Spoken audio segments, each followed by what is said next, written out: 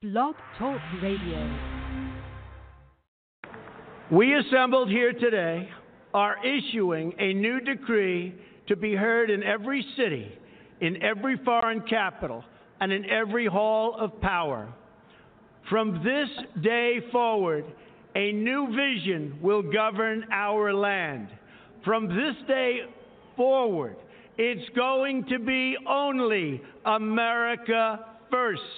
America first.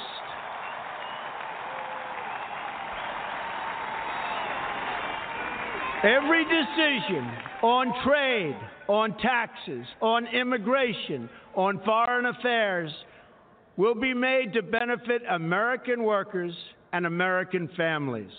We must protect our borders from the ravages of other countries making our products, stealing our companies, and destroying our jobs.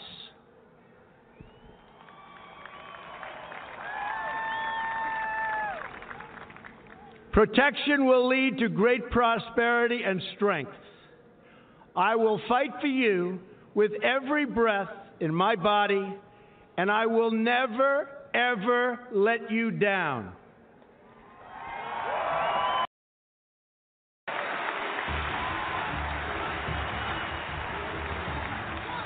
I am your voice.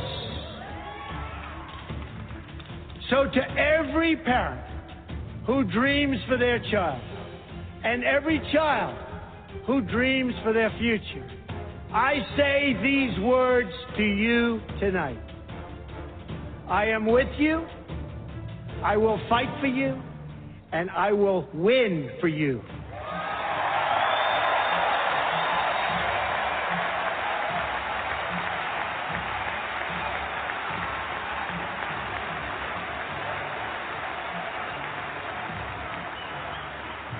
To all Americans tonight, in all of our cities and in all of our towns, I make this promise.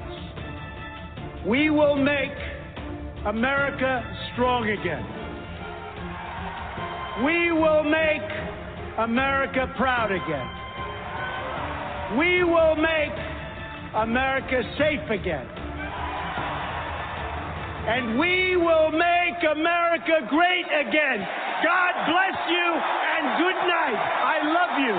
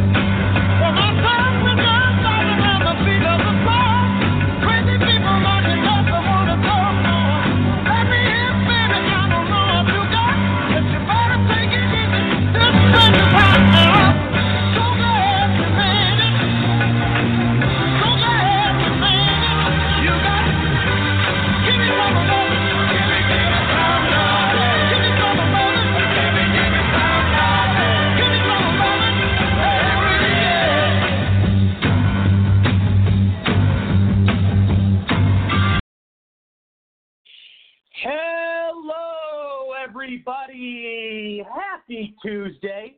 Thank you for tuning into the Rory Sauter Show. I'm Rory Sauter, your host. It is great to be back with all of you. I have missed you since last night. We had a fantastic show, amazing dialogue, great, good guests, so much established. Like always, very smooth, good flow. And it really is. It truly is everything you can want in a program, in a show. Like I said yesterday, it really just works. It clicks. It makes sense, this show. I mean, there's so many things that are so great and positive and powerful about this show. There's no doubt about that. Like I do every episode, I want to thank all my guests, my co-hosts, my audience and sponsors. You are all incredible. We're now listened to in 24 different countries on nearly 70 online platforms. Again, that's 24 different countries and on nearly 70 online platforms. And everybody, if you miss any past clips, past episodes, or need 24/7 breaking news coverage, visit my media site, thenextgenusa.com. And we will, in about a month, be launching the huge media site, media network that we've been working on. And we're raising like over $1 million for this because it's about 1.2 or 1.3 million. We want it to live to its full potential. You know, like I said, this is going to be a 24/7 news network. We have about now like 80 to 85% of the show slots filled. So all we need is like 15 to 20% left to fill. And we have a lot of people doing shows, people all over the world. And like I said, it's 24/7. So when it's the middle of the night here, people overseas will be doing their shows and all that good stuff. And we will be having my good friends, Director of Jihad Watch, Robert Spencer, as well as America's toughest sheriff and the godfather of immigration, Joe Arpaio.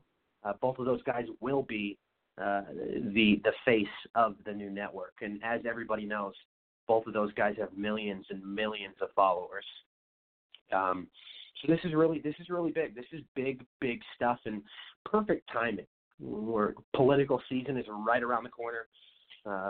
So much to look forward to. So much to get grinding on. As everybody knows, I will be heading out of town starting next week. I will be on the East Coast for about 2 weeks. So we'll be off the air for about 2 weeks. We'll be back on the air July 15th, which is a Monday. So yeah, right, like pretty much exactly 2 weeks is how long we'll be off the air.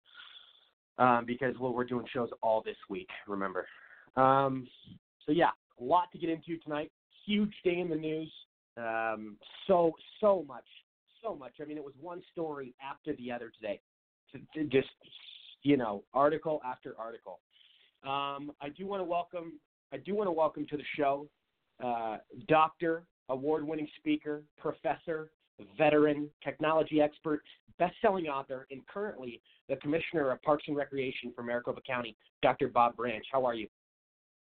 Hey, I'm doing fantastic tonight, Rory. I'm looking forward to being on the panel with the great Daryl Kane and also Kevin DeKuyper. And I'd like to start off. Can we agree on one thing, one premise tonight? Yeah. And that is, if you are going to play for a team called Team USA, you should stand for the respect damn anthem. Team USA. Can we agree on that? Well, of course. And I said they need to stand for the damn anthem. Well, I'll tell you what, I posted that today and somebody called me Hitler. It was like, man, are you kidding me? They said, yeah, forced patriotism. Forced patriotism? You tried out for a team and you made it called Team USA. Gosh, get your head out of your rear end, you people. So, but hey, listen, man, look forward to being on I just want to know, though, on your new network, are you going to use the term owner? Because that's really important nowadays. I don't think that will change. I think owner is the proper terminology for the business world. And I'll tell you this, Dr. Branch, the NBA is a bunch of pussies that, they're getting so sensitive about the term owner. That's what happens in businesses. There are owners of companies. That's how it works. I mean, everybody's so sensitive. Everybody is so sensitive on the left. And you know what? Obama created a lot of this weak mentality. Everybody deserves a trophy. You know exactly what I'm talking about. Exactly. I know exactly what you're talking about. Look forward to your panel tonight and your guest, Rory. Thanks for having me on. Me too, my friend. Me too. Glad to have you. Let's also welcome to the show Desert Storm veteran, columnist, activist, and radio show host on Mojo 50 and iHeartRadio, Eric Thompson. Eric, how are you?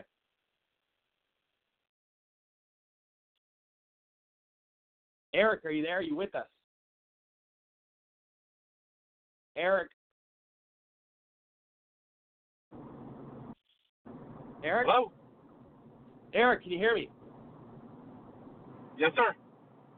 Okay, you're with us. Good. Good to have you here, my friend. Yeah, Also, no, I could hear you the whole time. So, no, thanks. Yeah, thanks for letting me back on again. Absolutely. Let's also welcome to the show founder of College Republicans United, founder of Republicans United, and currently the leader of Nationalists United, the great Kevin Dukuiper. Kevin, how are you? I'm doing very well, and I just have to agree with Dr. Bob Branch. We should stand for an anthem, and that's a sentiment we'll never see anymore with the Democratic Party. And speaking of which, I mean, the Democratic presidential debates are tomorrow, and I don't know about you guys, but I am very excited Can't to wait. watch Get that the popcorn hot mess ready. play out. Absolutely. I'll tell you what, Kevin, that's going to be so much entertainment right there. Yeah, I can't wait, yeah. Yeah. Let's also welcome to the show director, lobbyist, and activist Gianni Rodriguez. How are you, my friend? Doing great. How are you? Doing well, man. Great to have you here. A lot to get into tonight. Glad you could join us.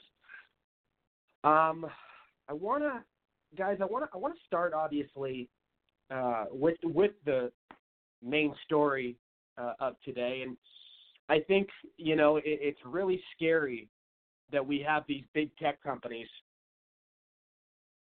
that are, they're playing with our lives. Think about what they're doing. Think about think about how tech affects us on a daily basis. Think about pretty much everything we do in our daily life usually involves social media. Very, very few people even read the newspaper anymore. They get all their news on social media. They buy a lot of their stuff online. They watch a lot of their videos and stuff online. All this stuff. So you got all these different things that are in that category of how and just think about how powerful that is. You have right there anything and everything you need in a day on social media or on the internet, and that's why people use it so much. Because everything is done from your smartphone, from your computer. It's so evolved. And we're seeing now that Google and these other companies are coming out and saying that they are going to purposely twist and skew the algorithm of news. It's not like they haven't already been doing that to some degree, but it's going to be a much higher extent. As people know, there were a lot of comments that came out this week from, or maybe it was, yeah, it actually was this week, I believe, or late last week, but Google executives said on camera to Project Veritas that they will do everything they can to make sure a guy like Donald Trump, and I quote, is never in power again. This is what we're dealing with. And the fact that, pretty soon, think of, tech, when somebody says the word tech and they're referring to that terminology, think about everything that tech owns and how much authority and power they have over, especially people like Google, Facebook. They're the biggest of them all. They can pretty much do whatever the hell they want. They own the world. They're worth billions of dollars. And it is all about power. It is all about power. But the fact that conservatives are constantly getting, getting their speech banned, getting their shows banned, getting targeted because of what they believe is terrifying. And we all know how these tech companies work. Very few, if any, are conservative individuals. These people that work at these companies are known liberals.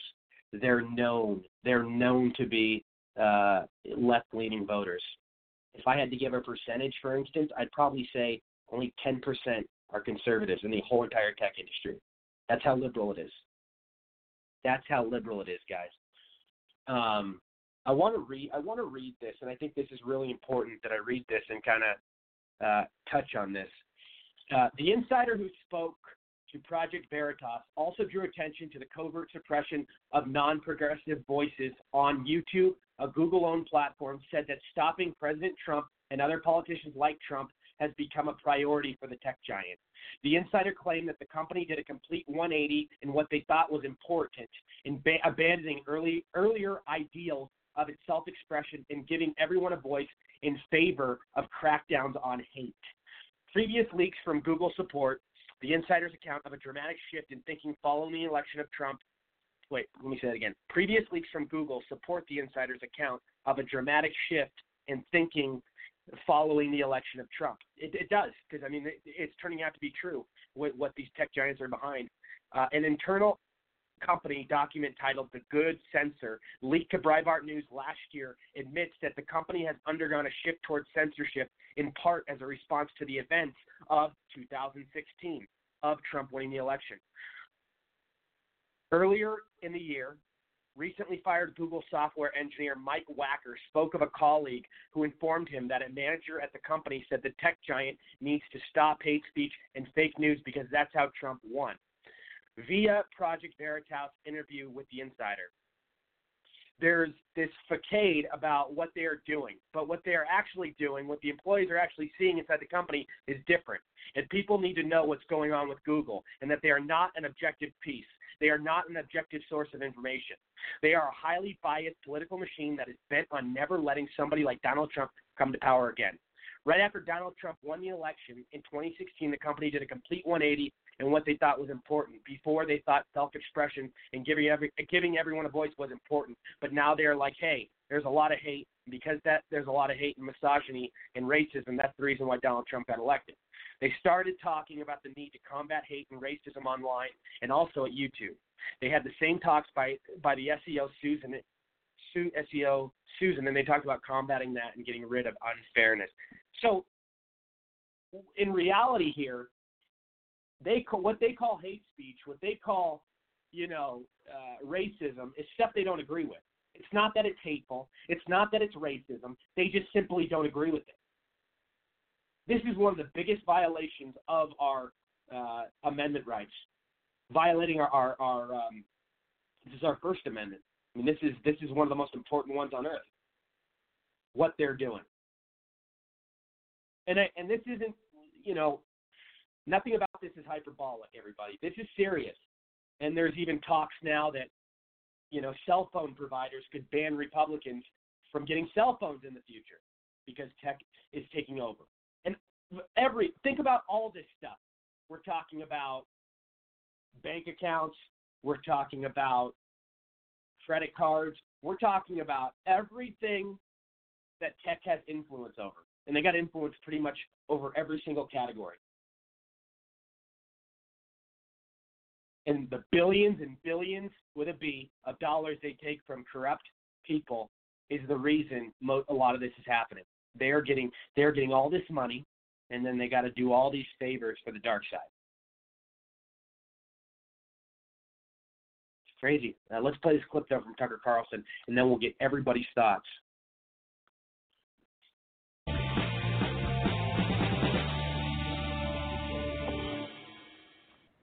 Welcome back to Tucker Carlson Tonight, live from Tokyo, Japan, ahead of the president's visit and our interview at the G20 summit in Osaka. Back in America, a tech story that might seem insignificant, but is not. In fact, it may determine what happens in the next presidential election, very well may. A Google whistleblower has come forward to describe his company's plans to remake the American political landscape. Google, of course, is the most powerful company in the world. So when an anonymous whistleblower comes forward, in this case telling Project Veritas that Google is using internal algorithms to shape what Americans see online, and by extension what they think, you better take it seriously. Fairness is a dog whistle. It does not mean what you think that it means, and you have to apply doublethink in order to understand what they're really saying. And what they're really saying about fairness is that they have to manipulate their search results so that it gives them their political agenda that they want. And so they have to rebias their algorithms so that they can get their agenda across. That's the definition of propaganda, again, being perpetuated by the single most powerful company in the history of the world. This is not surprising to viewers of this show. James Dorn was fired for Google for his political views, his totally conventional, moderate political views, and then came on this show to describe the culture at Google. Watch this. There are definitely some political biases within Google that I was trying to shed light on in the document, and that they affect many parts of the business, and, for example, who they do business with and what type of content they create. And I really think that those political biases need to be addressed. It's not just whistleblowers, though. Excuse me. Hidden camera footage obtained by Project Veritas shows a conversation with a woman called Jen Janai. Her Google title is Head of Responsible Innovations in the Global Affairs Department. In that video, Janai says that Google is working specifically on products to make certain that Donald Trump does not win another election. Quote, "We're also training our algorithms, like if 2016 happened again, would the outcome be different?" People were not putting that line in the sand, that they were not saying that what's fair and what's equitable. So we're like, well, we're a big company, we're going to say it. In other words, we're going to try and affect the outcome of the 2020 presidential campaign. Janai goes on to blast Elizabeth Warren's proposal to break Google up into two companies. Why? Check out this reasoning. Quote, "All these smaller companies who don't have the same resources that we do will be charged with preventing the next Trump situation. It's like a small company cannot do that." Huh. So using a company's dominance on the internet to sway the outcome of an election, that's their plan. There should be a term for what Janai is describing. Turns out there is a term. It's a term you've heard constantly from talking heads on television for more than 2 years. It's called hacking an election. Google wants to hack our election. They're saying that out loud. As we've been told over and over again by CNN and the Washington Post and the New York Times and all the other propagandists, hacking an election is very bad. At minimum, it warrants a multi-year investigation by law enforcement agencies. And yet, it's happening now. The Washington establishment has said they want to prevent election interference, but of course that's a lie. They just want to make sure they control the elections. That's their only goal. That's why they're not attacking the real source of election interference, which is Silicon Valley. Google, Facebook, and their ilk have far more political power than Russia ever has or ever will have. No serious person doubts that. But the people in charge of our country don't care about any of that, because when Google meddles in an election, Democrats benefit. By the way, if you want to find that video, you can't access it on YouTube. Google took it down. That's not surprising. You can already be tossed off of YouTube and Facebook if you decide they're using speech you don't like. They'll accuse you of hate speech, whatever that means. Now they can toss you off their sites just for putting up videos that make you look bad. They probably won't be banning any DNC videos anytime soon. You can be certain of that. Meanwhile, this week, Ravelry, a knitting social networking website with 8 million members, banned all explicit support for Donald Trump, and only for Donald Trump. And they got away with it. And because they have gotten away with it, other platforms almost certainly will do the same thing. All of this is going on flagrantly in public, but most Republicans haven't even responded to it. They haven't reacted at all. As soon as the 2016 election was over, the press and big tech openly began plotting on how to control the narrative in 2020, which is another way of saying control the election outcome in 2020, and using the scapegoat of fake news as an excuse to control the public discourse. Republicans were in charge of Congress at the time. They did nothing. The White House commands a vast regulatory apparatus. They've sat motionless and done nothing. The only Republican who seems even interested at all in the subject and keeping big tech in check at all is new Senator Josh Hawley. He just introduced a bill that would force tech companies to act as genuinely open platforms in order to receive valuable regulatory benefits. That's the deal. They're violating the deal. Nobody else seems to care. Passing Hawley's bill does not seem to be a conservative priority, though. No one in Congress is talking about it. That's a big mistake. Successful political parties look out for their supporters and for the public at large and protect them from harm. Republicans, meanwhile, are sitting in a stupefied fog of libertarianism, doing nothing while their ideas are suppressed and their supporters are silenced. One day they'll look up and find they have no supporters at all. Who will be to blame for that? Only themselves. And look, I mean, here we got so many issues here.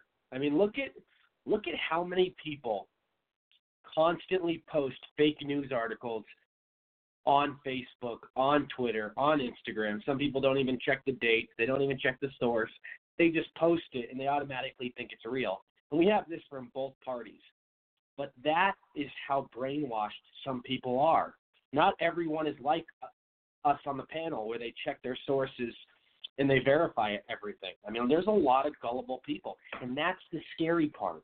Because when you have this popping across people's news feeds and they're sharing it and they're not checking their sources, yes, there's a lot of ignorant people, believe it or not. This turns into a very, very scary situation. And you know what I'd really like to know? Tucker brings up a really good point. Why the hell aren't our elected representatives doing something about this? I mean, I know they've talked about it, and I know they've done certain things, but they haven't done nearly enough or what they should be doing. I mean, the only thing I can come to, the only conclusion is that big tech has all this money, which they do, and they know how to silence people. They know how to, basically be in charge in a lot of ways. I mean, look how powerful they are. Let's go to Dr. Branch. Dr. Branch, go ahead. Rory, I'll tell you what. All your listeners need to know is you're still banned. I mean, they are banning. Yeah, it's incredible. It's incredible. They are banning, and they have been shadow banning. They have admitted to shadow banning conservative thought and talk. Well, to me, and something that is so crazy about all of this is, did you know that cyborg is now a gender? What? Say it again. Cyborg. Cyborg is now a gender. So in Arizona's universities, you can select your gender, and one of the genders now is cyborg. I'm just letting you know. Representative Kelly Townsend was talking about that yesterday, and to me, that just floors me. We are going into probably the biggest election that we have ever seen. Everybody says Russia interference. No. Our big tech, Facebook, Twitter, everybody, and even like you were talking about and Tucker was talking about, our cell phone companies, what we tweet, how we get banned. How dare they ban people? I mean, why are you banned? I mean, in all seriousness, why are you banned? And to me, coming into an election cycle, when you go and you ban a talk show host, you are making it loud and clear what side you are on. And to me, this is outrageous. Plus, you don't even know online anymore who you're talking to because of the chatbots that these people like. So many robots and computers. Well, it's absolutely right. You have artificial intelligence now communicating, so they could be, trolling you online, and you may think it's a human, but the reality is a chatbot. You don't know. You don't even know who you're talking to anymore online. They could be just out getting information from you. What is your political position? You may be responding to them thinking it's, a fan that wants to have a serious conversation, and you answer them honestly. Next thing you know, you're banned. And to me, this is really unacceptable. I wish our representatives, like you said, I've heard so many of our representatives get on TV and get on the radio and say, well, we're going to do something. It's like, well, 2020 is coming up. You better do something quickly because this whole Russian interference. Now is the most important time to take action because 2020 is the most important election of our lifetime. We need to take action like now because all the election stuff is starting to happen. The debates for Democrats are tomorrow. You know the weird influencing is going to start. Well, and that's absolutely right. Tomorrow it will all start. Tomorrow the polls. Tomorrow who can best beat Trump. That will all be out based on the next two nights of debates. And to me, it has to stop. This whole, and you hit it right on the head. This is propaganda. This is media controlling the nation, and that should be unacceptable to every American. I don't care, right, left, or center. This should be unacceptable. That there is technology, and I am surrounded by this technology. This is what. I teach. This is my doctoral program that I run is technology, and it's getting more advanced and more advanced. Yeah, and I'll tell you, I own an app company, a mobile app company. We build apps for businesses and individuals, and just some of the things you can do on an app are unbelievable in terms of surveillance stuff, how you can get access to so much stuff. I mean, technology, there's no limit. I mean, the sky's the limit of what the capabilities are, and that's the scariest part of all of this with Google and stuff, Well, absolutely. And, so firsthand. I mean, when you could come up with an app that can control, for instance, I could, and there's apps out there. When I'm in a crowd, I can control the messages that go across everybody's phone, in proximity. And, I can do, it's not even hard to do. So if you want to see a news message, I can do that in a crowd where everybody in the crowd gets the same message and they think it's from a news source. And, quite frankly, it is incredible. It's incredible that these people are coming forward and even telling us their agenda, and they're still being unchecked. You're absolutely right. Very, very well said. Let's go to Eric Thompson. I know you've talked about this on your radio show this week. This topic is really concerning to you. Give us your thoughts.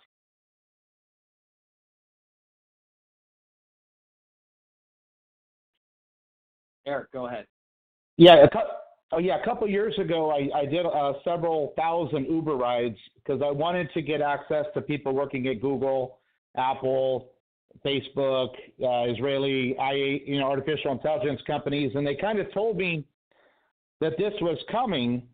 They're going to get rid of 40% of the jobs by 2030. Yeah. They call them frenemies, where they're friendly enemies. So tech was coming together even, in 2017, right after President Trump was sworn in, they were already meeting. I actually took somebody from Microsoft over to Facebook. So artificial intelligence is what this article, the Project Veritas thing, they got one of the ladies that's responsible for this artificial intelligence conversion to, as she said, nobody wanted to say what was truth, or nobody wanted to say, put the line in the sand on what's true, what's false, what's nice, what's not nice. So we at Google decided on our own to create those lines. We are determining what is good speech, bad speech, what's good media, what's bad media. And at 3 trillion searches a year, they are controlling the search results of 3 trillion different searches annually by their algorithm only showing you what you should see, not what they think you shouldn't see. Tucker Carlson talked about this knitting company. A knitting company actually kicked Trump supporters off called Ravelry this week. This is where you go and knit stuff and you watch other people knitting. Used to be old women would have knitting parties. Well, now they've decided, if you like President Trump, you can't knit with us anymore. There was an interview I saw a couple of years ago where the British Parliament was discussing giving legal protection to artificial intelligence robots as they became more aware like humans. So if you insult a robot in the future, they wanted to give the robots like their constitutional rights of not being harassed. So that's how deep this is. I was listening to Joe Pags a little bit ago. Parler, which is a social media site that's becoming popular, they were contacted by Apple. If you don't start limiting the speech from your people on your social media platform, we're going to kick your app off of Apple. So what's going to happen in the future is if you got an Apple phone and you're about to watch a Trump rally and they deemed that rally is hateful, anyone that's got an Apple phone, they can just basically say nobody can watch it because it's hate speech.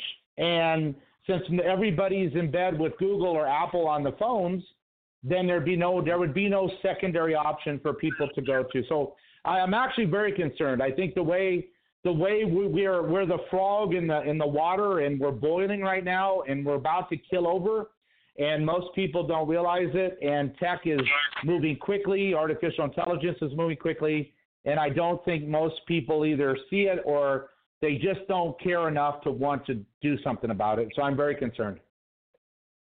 Very, very well said. Very, very well said. Let's go to Gianni. Gianni in New York. Go ahead, buddy. Yeah, I love Project Veritas. They really always expose a lot of stuff that was going on underhanded in the government, especially with the Democratic side. It's getting scary. I just don't know how to feel about it, because at one point, you say about the AI and the automation. I always talk about this on Facebook all the time about how it's the fourth industrial revolution. There's always something new, just like it used to be where you had, coal and fossil fuels. Now the whole thing is, big tech and energy and all this other stuff is coming, and we have to prepare for it. And a lot of conservatives, I feel like, bring up Parler News. I'm a person that's on Parler, and, I'm up there frequently. And that shocked me what your guest just said about, him saying we're going to kick your ass off of Apple if you don't limit the speech. And that shocked me because that was a website that's not like Twitter or Facebook where they limit your speech. You can say anything. But now, if Apple finds out, it's going to kick you off. So that's why I believe as conservatives, we have to start bringing people into big tech. We can't say, look at them, they're the bad people. We need to go in and say, all right, which conservative I feel like that has these abilities to have leadership in big tech. We need to start making our own companies. We need to be the difference and it's not just conservative, it's American companies. And I believe that the more we start, because President Trump, I love him dearly, but I don't know if he's going to do anything for the whole, signing something for social media, free speech, because like you said, it's been 2016, 2017, 2018, 2019, 2020 is here, and no one's doing anything. And I would say to Tucker Carlson's merit, he talks about the Koch brothers. And why is the Republican Party ran by the Koch brothers? Why? They don't have anything that they agree with us. Anything.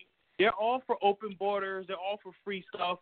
They're all for this stuff. Why are we taking money? A lot of think tanks, conservative think tanks in D.C. receive money from the Koch brothers. I know this because I used to be a part of some. And, I believe the Koch brothers, the Republican Party, is not speaking out like they should against the limit of the limit and restriction on free speech, because they know that they're funded by the Koch brothers and they will lose it. Because the Koch brothers are not friends. Koch brothers are rhinos. Total rhinos. Yeah, that rhinos. They're the Jeff Flakes. They're the Jeff Flakes of the world. Yeah, and they even said that they were supporting Donald Trump. They said that clearly. They want a Democrat candidate. They said. Yeah, and we still, as a party, embrace the Koch brothers because that money comes running in. So money makes politicians talk, and we have to stop we need to put a line in the sand. I don't mean, hating people, but we need to put a line in the sand and say, all right, well, guess what? If you're going to support that person that obviously isn't about free speech, guess what? We don't want, as a Republican Party, we don't want to have anything to do with you. We don't want your money. We don't want anything. And I think we have to start doing it like the guy in Alabama.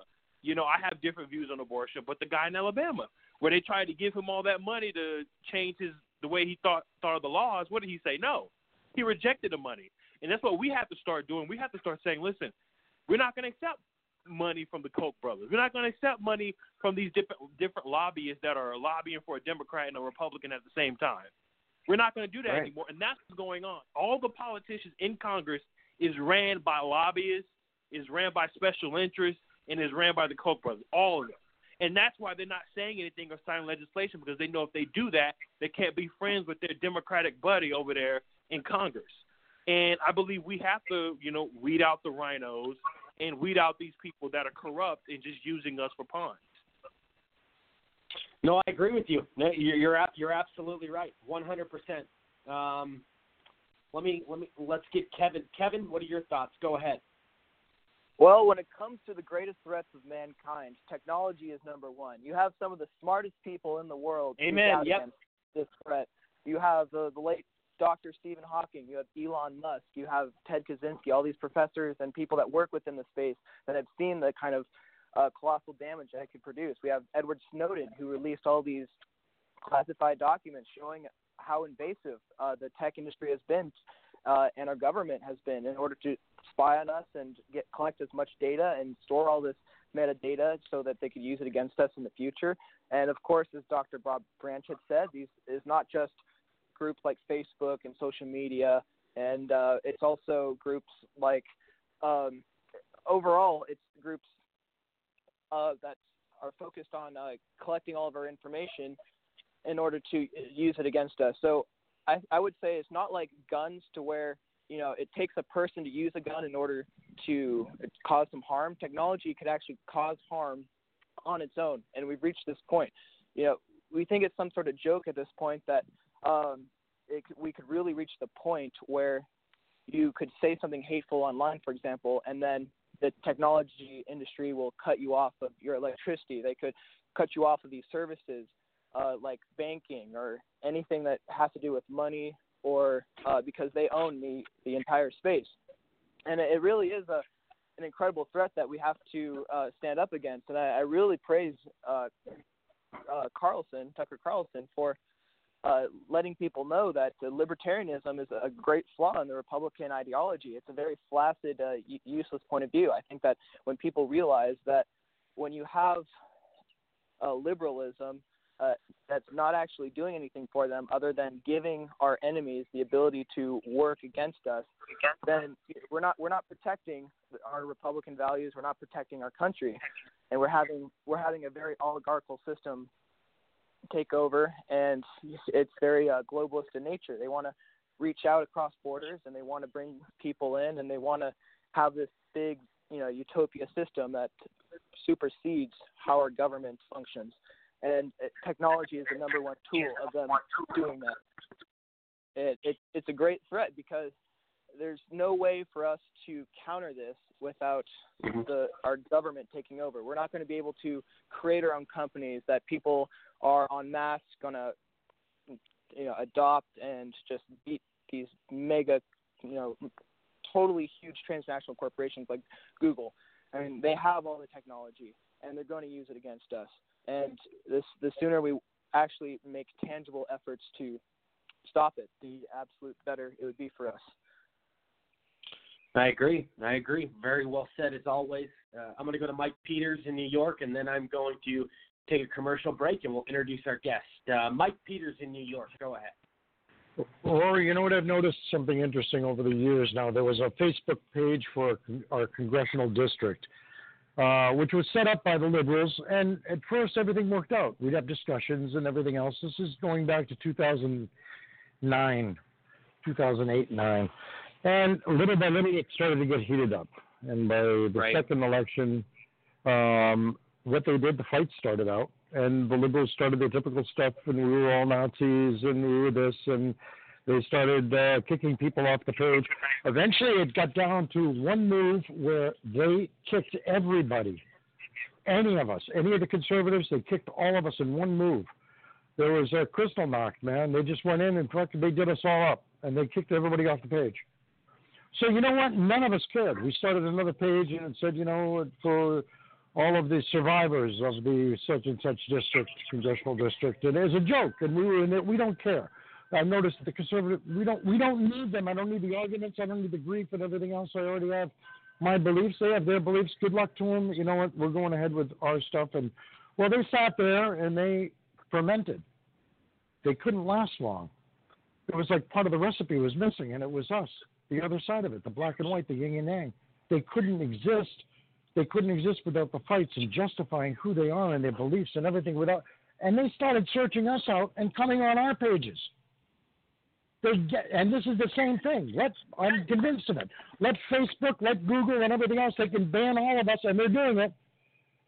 But eventually, they're going to realize that part of their recipe is missing, and part of the spark is gone. Now you've got a room full of fucking purple-haired wacko feminists, whatever they are, all sitting there doing a United Circle jerk together. What good is it? Do you think they're going to get bored eventually with it? Yes, they will. Because they're going to realize there's nobody to fight. We have nothing to champion, no cause, because we all say the same shit, and that's boring. And we're those conservatives. We have to go after. It's not going to last long, these people. Now, I've seen a different side of it than you have for the banning, because as being into the history side of it, there are pages that are closed and secret on Facebook that we've had to do that to protect ourselves for military collectors and military historians. And you know what? Over the past 2 weeks, they've been shutting down the pages on us with no explanation, no reasons. They've been going in and shutting them down because they consider us, even if you're a historian and you're discussing something. Like I post up a Model 35 German helmet or whatever, and we start discussing, okay, there's a Navy pattern with the Gold Eagle. Look at this. Okay, these were blah, blah, blah, blah, blah. Oh, it doesn't matter. You're a Nazi. No, we're not. We're historians. We're discussing. Nope, you're a Nazi. That's it. You put up a swastika, something with a swastika. You're a Nazi. And they're banning people, and it's turned. They don't want to hear it.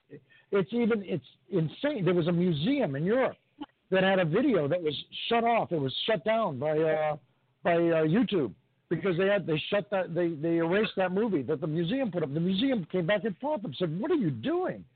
It's a knee-jerk reaction. That's a reaction that the liberals do with everything, whether it's gun control or anything else. It's too much work to look into it to really do it correctly. So let's just shut all of it down, and then we can be utopian and rainbows and unicorns. It's one shot, one law fits all, and they're going to just shut everything down. They don't care.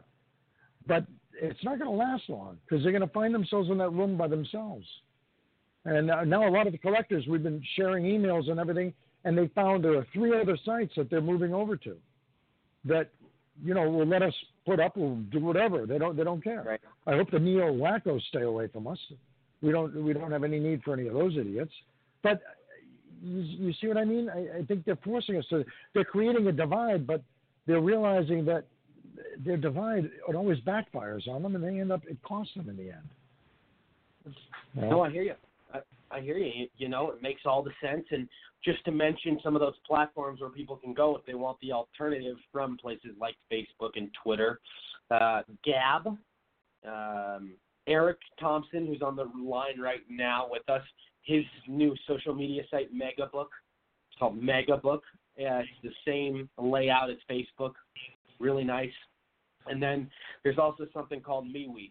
So everybody, a lot of different options. Yep. A lot of things, a lot of things that keep coming out and a lot of different alternatives. And, the way technology has evolved with everything, I think there's just going to be more and more that will continue to come out and, give us a great platform to speak on for sure. We'll go to commercial, everybody. Yep. Oh, go ahead. What, Mike? Sorry. Oh, no problem. I just coughed. Thanks. Thank you. Yeah, absolutely. Everybody, we'll go to commercial. We'll be right back with our guest, Ashley Kamrath. Very excited to talk to her. All right, we'll be right back, everybody.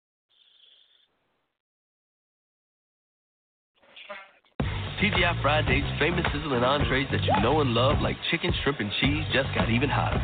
With new delicious tastes like whiskey flat iron steak and the tastiest sizzling street noodles. Hurry in. Now starting at only $10.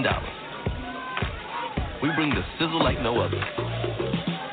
New sizzling entrees starting at $10. TGI Fridays, the home of endless apps. Endless apps every night, 9 p.m. to close.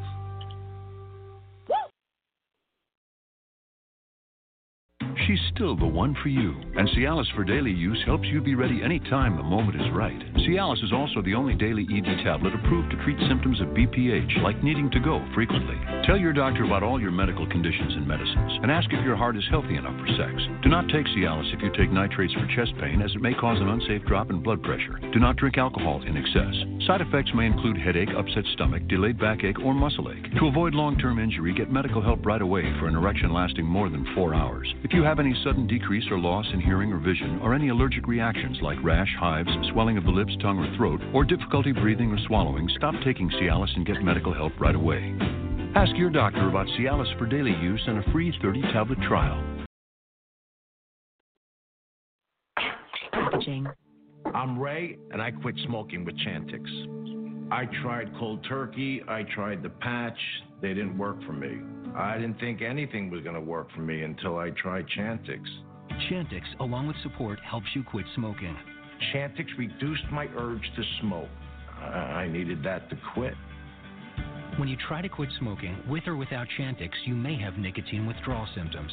Some people had changes in behavior or thinking, aggression, hostility, agitation, depressed mood, or suicidal thoughts or actions with Chantix. Serious side effects may include seizures, new or worse heart or blood vessel problems, sleepwalking, or allergic and skin reactions, which can be life-threatening. Stop Chantix and get help right away if you have any of these. Tell your healthcare provider if you've had depression or other mental health problems. Decrease alcohol use while taking Chantix. Use caution when driving or operating machinery. The most common side effect is nausea. I can't tell you how good it feels to have smoking behind me. Talk to your doctor about Chantix. And we are back. The Rory Sauter Show, coast to coast, worldwide. Listened to in 24 different countries on nearly 70 online platforms. And everybody, if you missed any past clips, past episodes, or need 24/7 breaking news coverage, visit my media site, GenUSA.com. And remember, in about a month, we will be launching our new media network, which is going to be 24/7. We already have like 80 to 85% of the time slots and TV slots filled up, so we only have about 15 to 20% left to fill. A lot of notable names will be doing their own shows. And as everybody knows, we will be having America's Toughest Sheriff, Joe Arpaio, and Director of Jihad Watch, Robert Spencer, that will be the faces of this new network. And I'm very fortunate and proud to call them friends and lucky to know them. Good, as genuine and authentic as they get. And everybody remember, I mean, they have millions of followers, so they're the perfect faces for this new network. All right, I do want to introduce our guest. I believe she is on with us. Media commentator, filmmaker, PR specialist, activist, and Emmy Award winner, Ashley Kamrath. Ashley, welcome to the show. Hi, thanks, Rory. Thanks for having me. Did I pronounce your last name right? You did. Okay. That's half the battle right there. Okay. Well, I'm glad because some last names I for some reason I can't pronounce them sometimes, but I'm glad I got it right. So Ashley, your first time on the show, you know what? Like I do with all my guests when they first come on, I kind of like to get a little bit of a background about you, how it all started for you. How it led to this, you know, where you're at in your part of your career today. And you've lived quite a life. I mean, you've won Emmys. You've done a lot of great journalist work, done a lot of great activist work, a lot of nonprofits helping the veterans. I mean, there's a lot of good stuff you've done. Yeah, thank you. It's been a very, very exciting journey, and I've just been very fortunate. I'm full of gratitude for the path that I've led and continue to go down. So for me, to answer your question, it started really with my family's heritage and military tradition in my family. My grandfather was 24 years old when he paid the ultimate sacrifice for the United States Air Force. My mother was 2 at the time, and that kind of is the skin and bones. That's why I do what I do. It all started there. To continue the story, my stepfather served. He's a retired Army colonel. My brothers, served in the Marine Corps, and I've had a lot of friends serve, and especially when 9/11 happened, that was kind of when my passion really got sparked to serve this military community. And from that, because I had a career in TV and radio, I was able to marry and bring the two together, media and military, and really do what I can to provide a voice for our veterans and our military families. Yeah, I mean, it's remarkable. I mean, obviously you have the backstory of your family being heavily involved with the military. Now, did your father, your brothers, has it been a tradition that everybody pretty much carries on? Well, it's funny. I mean, it's kind of ironic that, every man in my family has served. And, my great-grandfather was in World War II. Yeah.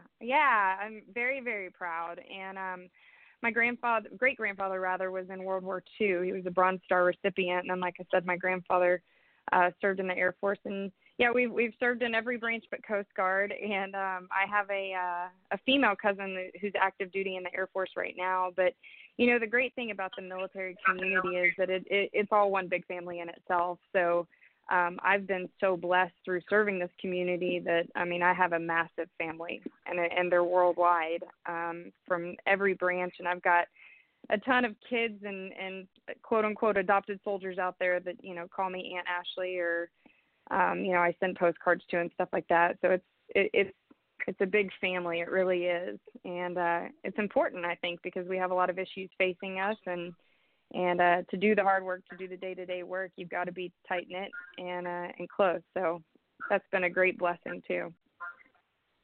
I love that. So I want to ask you, so obviously you've had a career in radio and TV. Tell us a little bit about that. And you've done over 30 commercials. I mean, you were in 2 feature films as well. Yeah. And television. I was. So it was all an accident, as often it is. I actually was at university getting my degree in public speaking and public relations, which I'm fortunate to do currently as well. But I was actually running a booking agency for country music artists there in Central Texas. We kind of had a Texas country music revolution back when I was in college, and I was running a booking agency, getting different bands booked at venues across the great state. And I met a young lady who's still one of my very best friends to this day, and she was a television host in Austin, and I was in my senior year at Southwest Texas, and I needed one more internship for one of my classes, and we were kind of joking one night while we were out at a music gig, and she said, "Why don't you just come be my intern?" And I said, "Okay, that'd be cool." I had dabbled in TV and radio when I was in high school, just at the school program, so I said, "Okay, yeah, sure, why not?" And 6 months later, found myself out of college and with a part-time job with the TV show. And then it was about 6 months after that, she decided that she wanted to get off camera and start making the real money. So that left a vacant host position. And they were interviewing just young woman after young woman and a couple of gentlemen. And then they just couldn't find the right fit. And one day I was in the office. Truth be told, I was mocking her, like, in a joking way. She was sitting right there. Like I said, we're very dear friends, and I was just kind of imitating her. And our producer said, "You're hired." And I said, "What? No, I don't want to. I don't want to do TV. I don't want to be on camera." Well, sure enough, it led to where I am today, and which is just, it's funny because it was all a mistake, but it was a great mistake, and it's been a lot of fun. I did the Hot on Home television show in Austin and San Antonio for 7 years. From there, had a radio show in Austin about Texas football, because football and military are my two greatest loves and passions besides my family and God. But, yeah, so that just kind of continued to open more doors, and I started doing some PR and marketing for one of America's largest home builders, D.R. Horton, and through that, had some free time to do some documentaries that were more military focused. When 9/11 happened, I had two very close friends deploy immediately, and I remember just feeling so helpless, because I was a broke college kid. What could I do to help? And the only thing I realized that I could really do was write letters. And so I wrote each of them letters every night for the back then 18-month deployments. And it made me feel good. Selfishly, it made me feel good because I knew I was making their day brighter. And again, back then the deployments were so much longer than they are now. And so when they both, thank the Lord, returned, because a lot of guys from their units didn't, they both told me, what a difference that made in their deployment and how great it made them feel. Well, again, it made me feel good. So that led to the volunteering with the USO and then different other nonprofits. So, simultaneously I'm working for the home builder and I'm able to still do some media stuff. And so I said, well, man, we really need to start telling some of these stories I'm witnessing. And I think this was kind of a little bit ahead of, the everybody's got a podcast within the military community days. And so I was able to start my radio show on ESPN and then do some of the documentaries. Wow. So tell us about that. So you were doing documentaries on ESPN. Please elaborate. I love this. Yeah, no. So I was actually I did a radio show on ESPN called The Real Heroes. It was there in Austin, Texas, and I'm actually still doing some radio stuff that we can talk about in a second. But I said, man, we really need to be telling these stories. And I was fortunate to have a producer that's been with the network for many, many years. And I was just, chit-chatting with him. And he said, yeah, I agree. And I said, so look, I'll send them over to you every week or, however you want to do it. And he said, no, I want you to come tell them because, your family and the military and you're really ingrained in this. And I said, yeah, okay, no problem. So, yeah, for 5 years on ESPN. We would do it on College Game Day there, big University of Texas Longhorn fan, and we would do it on College Game Day. I would have anyone from a Medal of Honor recipient to a burn survivor to, the child of someone deployed to, a Gold Star spouse who'd lost her husband on Christmas Day. I mean, I really tried to show the 99% what the 1%, not only what they go through, but how tenacious they are and how, again, close-knit and tight and amazing this community is. Life is tough. Junior high is tough. Being a married spouse, with a parent gone. And so you're a single parent. If you've got kids, it's tough. But then you add all things military and the fear of not knowing if that person's ever coming home. And you add, something that is a stigma and something that does face our military community, PTSD when they get home, anti-bullying and all that kind of stuff.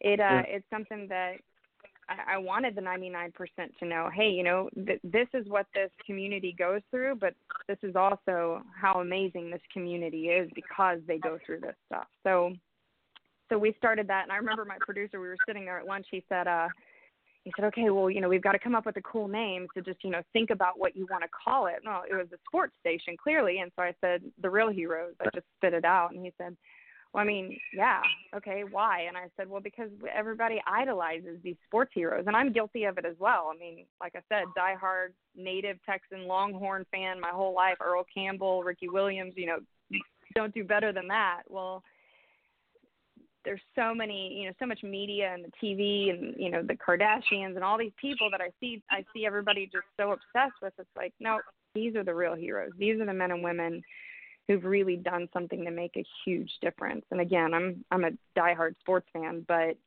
it was just a no-brainer name for me because that's how I truly feel about, the people that I've been able to capture their story. And so the radio show was a big hit, and then from there I started to get opportunities. I had different TV networks and even independent production companies contact me to host because I had the TV experience as well, the on-camera experience, contact me to come host different documentaries. And so the two that I won the Emmys for were the Remembrance Rescue Project, which I shot in a small town called Allen, Texas, just outside of Dallas, where a group of Chicago firefighters actually went in and purchased 2 of the fire trucks that went in on 9/11. And they're taking them on a tour of America, so children who weren't alive or were too young to understand what happened that day can actually touch a piece of history. They can really get a feel for what happened that day by seeing these trucks. And so that was a very, very special project, very close to my heart. And then I got to go on an honor flight, which is an incredible organization I work closely with in Austin, with a World War II veteran, Marine veteran, named Jack Maroney, and I got to capture his experience of going and seeing the memorials and being amongst his brothers and sisters in arms. And that was very, very special. And then the second Emmy I won was for a documentary that I produced and hosted called Blood and Steel, and it was about the 3rd Cavalry Regiment out of Fort Hood, Texas. They were at the National Training Center in Fort Irwin, California, and I got to embed with them for 48 hours and capture what soldiers go through to prepare to go downrange, to go to Afghanistan. They were about to deploy, so I got to go spend some time in the desert with them, which was very interesting.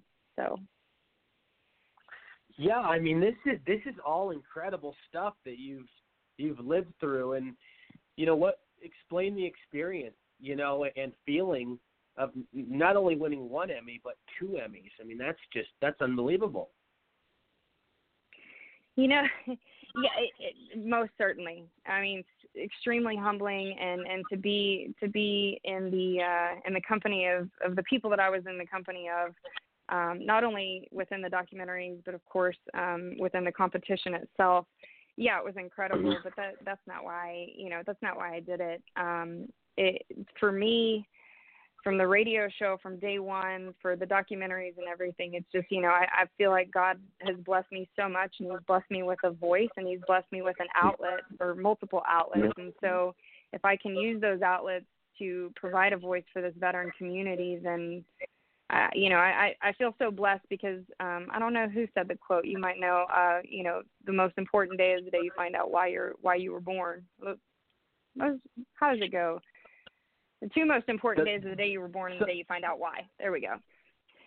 But so I'm blessed. I know the quote well, but I don't know who said it. But continue. Sorry. It's probably Winnie the Pooh or something.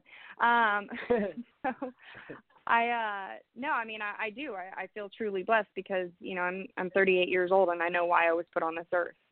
And so when you know that, there's no question, there's no flailing around. You just go for it and you go full speed.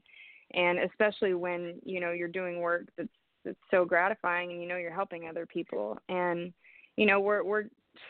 we've been at war for well over a decade. We're almost getting closer to the 2 decades, at this point. And so there are so many things that are facing our military families. And I've been serving on 5 boards for the past 10 years, and I've kind of, even just this year, stepped back and reevaluated everything and said, what's the most important cause to me?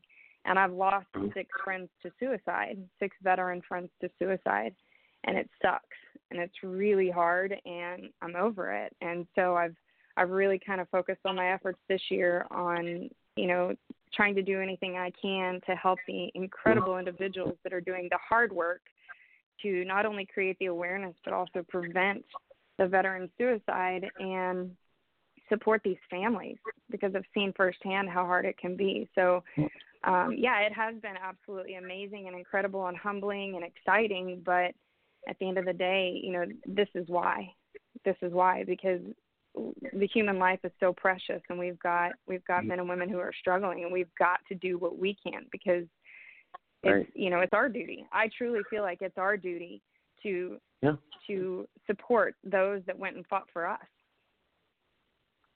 Absolutely, 100%. And I was reading that you go all over the place to help out different military organizations throughout the country, which I think is wonderful. Tell us a little bit about that. Yeah, I mean, it's exciting. It's, there's, fortunately, there's so many military bases and organizations right here in the great state of Texas, which I, am very fond of. And how do you know someone's from Texas? Wait 10 seconds and they'll tell you. So it's one of those things where that we have so many great organizations all over the world doing great things. One of the organizations I support is actually called Irish Veterans, and it's based out of a small village in County Cork called Kinsale, which is, right. My Irish village, and so it is a worldwide thing, and I love to travel. I've always loved to travel, and I've been blessed in being able to do a lot of that. But there's so many events going on all the time, it seems. But like I said, fortunately, a lot of them right here in the great state of Texas. So I've done some PR work for a Medal of Honor recipient that's based right here out of Dallas, Texas. Lieutenant Michael Thornton, he was one of the original Navy SEALs and actually one of the only Medal of Honor recipients to receive his medal, saving the life of another Medal of Honor recipient. And so my work with him in PR has taken me quite a few places, and then just with the different organizations that I work with. I was actually in LA last week with a really great group called We Are the Mighty. Check that out. I encourage everyone to go check that website out because they put out some really great military content, not just current day stories, but also, historic stories. They did a lot of coverage of Normandy and stuff like that. So very, very, very well said. I do have my panel who I know wants to probably ask you a bunch of questions. Dr. Branch, I'll start with you. Go ahead. Yes, Ashley, I want to thank you very much for being on tonight. Actually, Mark Twain said it. There you go. so we'll give Winnie the Pooh credit for something else, but yeah, Mark Twain actually said that. I'm the professor on the panel, and when first of all, I'm a vet and a father of a vet, and reading your bio and everything that you've done, I sincerely want to thank you for everything that you have been doing for the vets. It's really impressive, and just God bless you. I sincerely mean that. Rory is now going to travel across the nation, go up through Washington, D.C., and go up to Boston. I am blessed that during the hottest time of the year, during this 4th of July, I get to be on Lake Travis for 6 days. So I will be down I'll be down in that neck of the wood frying. So going from Phoenix to Lake Travis, but God's country, absolutely. So I'll be down there, and but I do want to thank you for what you're doing. Something that's really interesting to me in your bio, because at Grand Canyon University, I teach at Grand Canyon University and Liberty University, number 1, number 2 Christian universities for the number of students that go to it. I teach servant leadership to the doctorate level. And one thing that I found interesting is when they describe you, it says servant leader. Can you tell us why or how or your background in servant leadership? I understand what you're doing for the vets and all that, but why are you described as that? And because I want to use that your definition tomorrow night, actually, when I lecture on the subject. Interesting. And I honestly, I'm first of all, thank you for your kind words, and thank you, more importantly, for your service and for your son or daughter's service. It didn't pick up, but my son, from one my military son. family to another. Okay, thank you. And I'm not even sure the servant leadership what you're referring to in my bio. There's quite a few things out there, but it's definitely, there's another quote, and shame on me for really screwing up who's saying what, but if not now, when, and if not me, who? That's right. Winston Churchill. I'm looking at the OSD website. Okay. Yeah, so that someone described me as that, I guess. So to me, it goes back to that. It goes back to that quote. I think a truly effective leader leads from the back, and it's one of the most humbling things I've ever been able to be a part of, because while I do feel like within the civilian community, I am leading people more than anything, I guess, giving people an outlet to serve and to give. For me, it really is just about that first word of servant. It's about serving those who have served us and served our country. Mm-hmm. Well, and something that I've listened to, that it doesn't sound like you've set out to be a leader, but you are. And to me, that is something that's impressive and probably instilled in most servant leaders. And it's funny that you said, you mentioned the quote, if not me, who else? Because, that means that you didn't wake up one day and say, you know what, I'm going to be the leader of this. You became the leader in this because of the actions that you have been doing. And so I'm yes, thoroughly impressed with your bio and what you have done. And, I understand you got the accolades too. And, I'll never win an Emmy in my life. I'll never do anything to win an Emmy. So that's totally impressive. But the work that you've been doing is probably even more rewarding.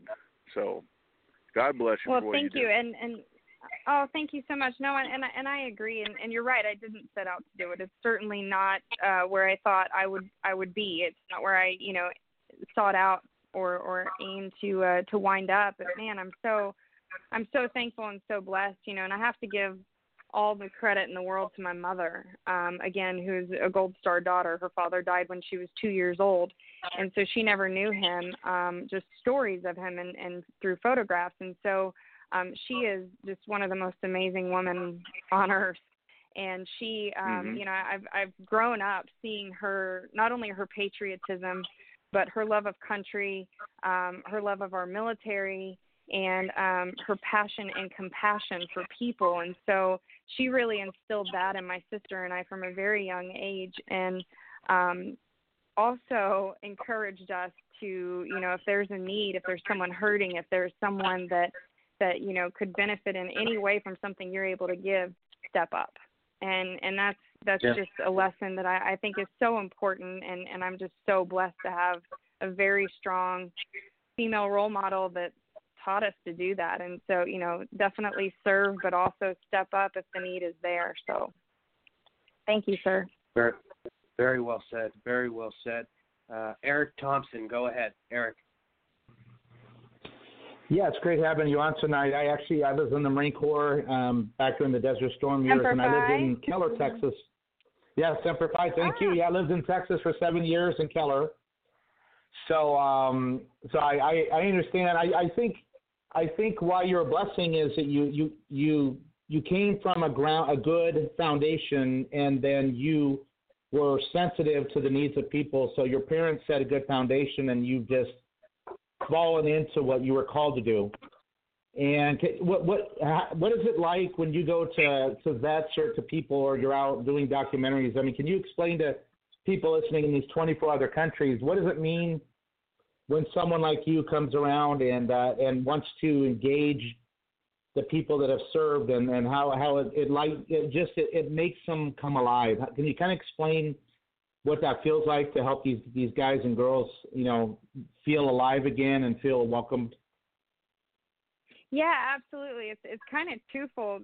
What's funny, I was just actually having this discussion yesterday. It's kind of twofold, because sometimes you show up and you're just another reporter, and then it's almost like it's almost to me an inviting or interesting challenge, if you will, because it's okay, I'm not just a reporter. I'm the daughter of a retired Army colonel, and I'm a Gold Star granddaughter of an Air Force pilot, and so once you have that connection with them and they realize, hey, you're one of them, you see the barriers break down, you see the walls break down, and you see people open up, and for me that's one of the greatest feelings, because I know how intimidating it can be, to have a reporter come, ask you a bunch of questions, if you will. But for me to be able, again, to be the voice to tell the stories, it selfishly, it feels really good. It feels really good to, especially when we were doing the show on College Game Day, which is, again, we're about to bring it back, to tell someone's story and show common thread that I find through all of my heroes that I've featured is their humility. I mean, they're all so extremely humble. All the Medal of Honor recipients I've ever been in contact with, none of them, they all wear the medal so heavy because they don't feel like they deserved it. They were just doing their job. They were doing their duty. And so it means the world to me when I'm able to tell their stories, and then I see the reaction from people that might not otherwise have been exposed to military life. And that's why we started it. I want the 99% to know who the 1% are. And there's a lot of stereotypes out there. I get stereotyped as a female blonde reporter that comes in with a microphone, just like our men and women in uniform get stereotyped, by the media, and ironically. And so it's one of the greatest feelings in the world when we're able to break down those barriers. One of the organizations that I do a lot of work with is called 22 Kill, and I encourage everyone to go check this out because I am very familiar with a lot of military organizations. I've given 15 years of my life to this. But I've really kind of gone all in with 22 Kill this year because at the end of the day, I think so many military organizations are doing amazing things, but at the end of the day, if we still have men and women taking their own life, we've got a bigger problem. It's a bigger issue that we've really got to address. So 22 Kill is an organization that focuses on not only veteran suicide awareness, but veteran suicide prevention and support and counseling for the families. And so, we do have, like I said, we do have big issues facing us, and it's not just a veteran thing; it's a human thing. We all have tragedy, and we all suffer in our own way.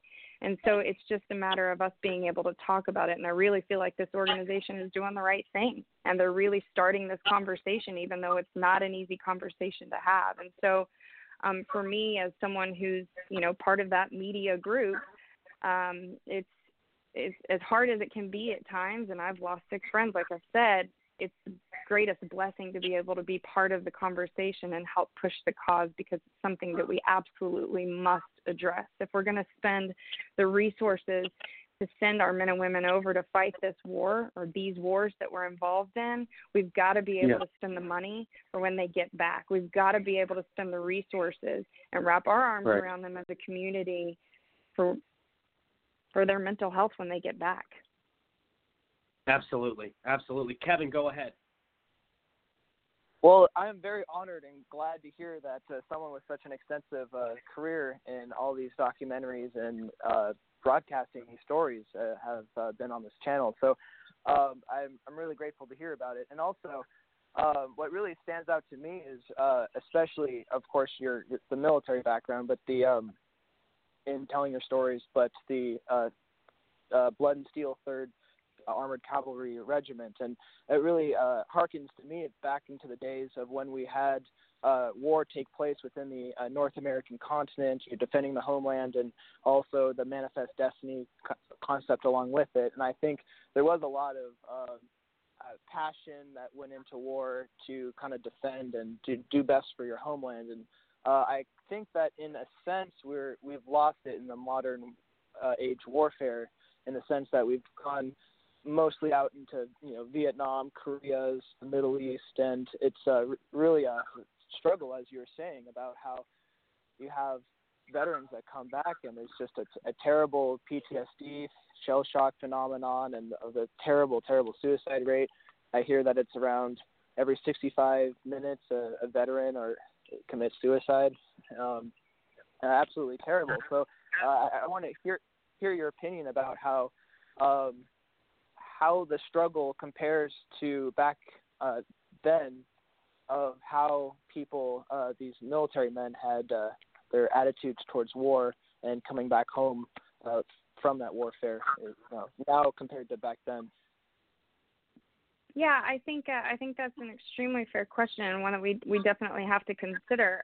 You think about how much it's all changed, and each conflict was different because you think about World War II and snail mail, and if someone's downrange or someone's over there fighting, and then I actually just got back from Normandy. I was there for the 75th anniversary of D-Day, and so words cannot describe what that experience was like, but you think about how different. I'm not going to say more difficult or easier it was back then, but you think about how different it was because you've got snail mail, so you've still got your family back home, but you might not know what's going on back at home for weeks, sometimes months, depending on where you are. And then you think about, Vietnam and how the darkest day in our country's history and the way we treated our Vietnam veterans and when they came home. And I know so many of them are struggling, and I believe they're actually leading the way when it comes to the suicide epidemic because it wasn't, you weren't able to come home and talk about it back then. Not only that, but you're having to defend your reasoning for, going over there in the first place, which so many of them were drafted. So it's so different. And today I think that's one of the most important things we can do is talk about it, that it's okay to not be okay. And we have to be able to talk about it. And like I said, I'm sick and tired of getting the phone calls. I'm sick of losing, our men and women in uniform who are struggling because we've got to give them an outlet. We've got to tell them it's okay to talk about it. And we as a society need to do a better job to make sure that we're doing our part, that our arms are open, that, hey, we're here. And yes, you did serve. And yes, you might suffer from PTSD, but explain that to me. Tell me what that's about. So I know that we don't just, throw the stigma on it. And like I said, a lot of times it's the media that kind of puts these ideas out. And I can say that as someone who's in the media. But I've seen a lot of it. And so I think, there are a lot of similarities between the different conflicts, between the generations and the different decades. But I think there are some differences too, because you think the snail mail in World War II versus today, where you might have a soldier that's deployed and they get a FaceTime call from back home and there's something going on back home. Well, is their mind back home or is it on, the fight that they're currently in? And so who knows what's better or worse? I heard y'all, as I called in, talking about technology and all that, and don't even get me started on social media. But it's, the greatest blessing and the greatest curse. But it's just I think there are a lot of similarities, but it's also really hard to compare because it's different. It's different days. It's different times. The most important message I want to get out there is that it's okay to talk. It's okay. Pick up the phone. There's so many resources out there. Resources out there. And so, I know, again, to go back to 22 Kill, one of the reasons that I'm so big on this organization, they've got close to, I think they've got 15 counselors on staff. So at any given time, you have a problem, make the phone call, talk to someone, because we can't unsee what people have seen. Again, this isn't just veterans. Yeah.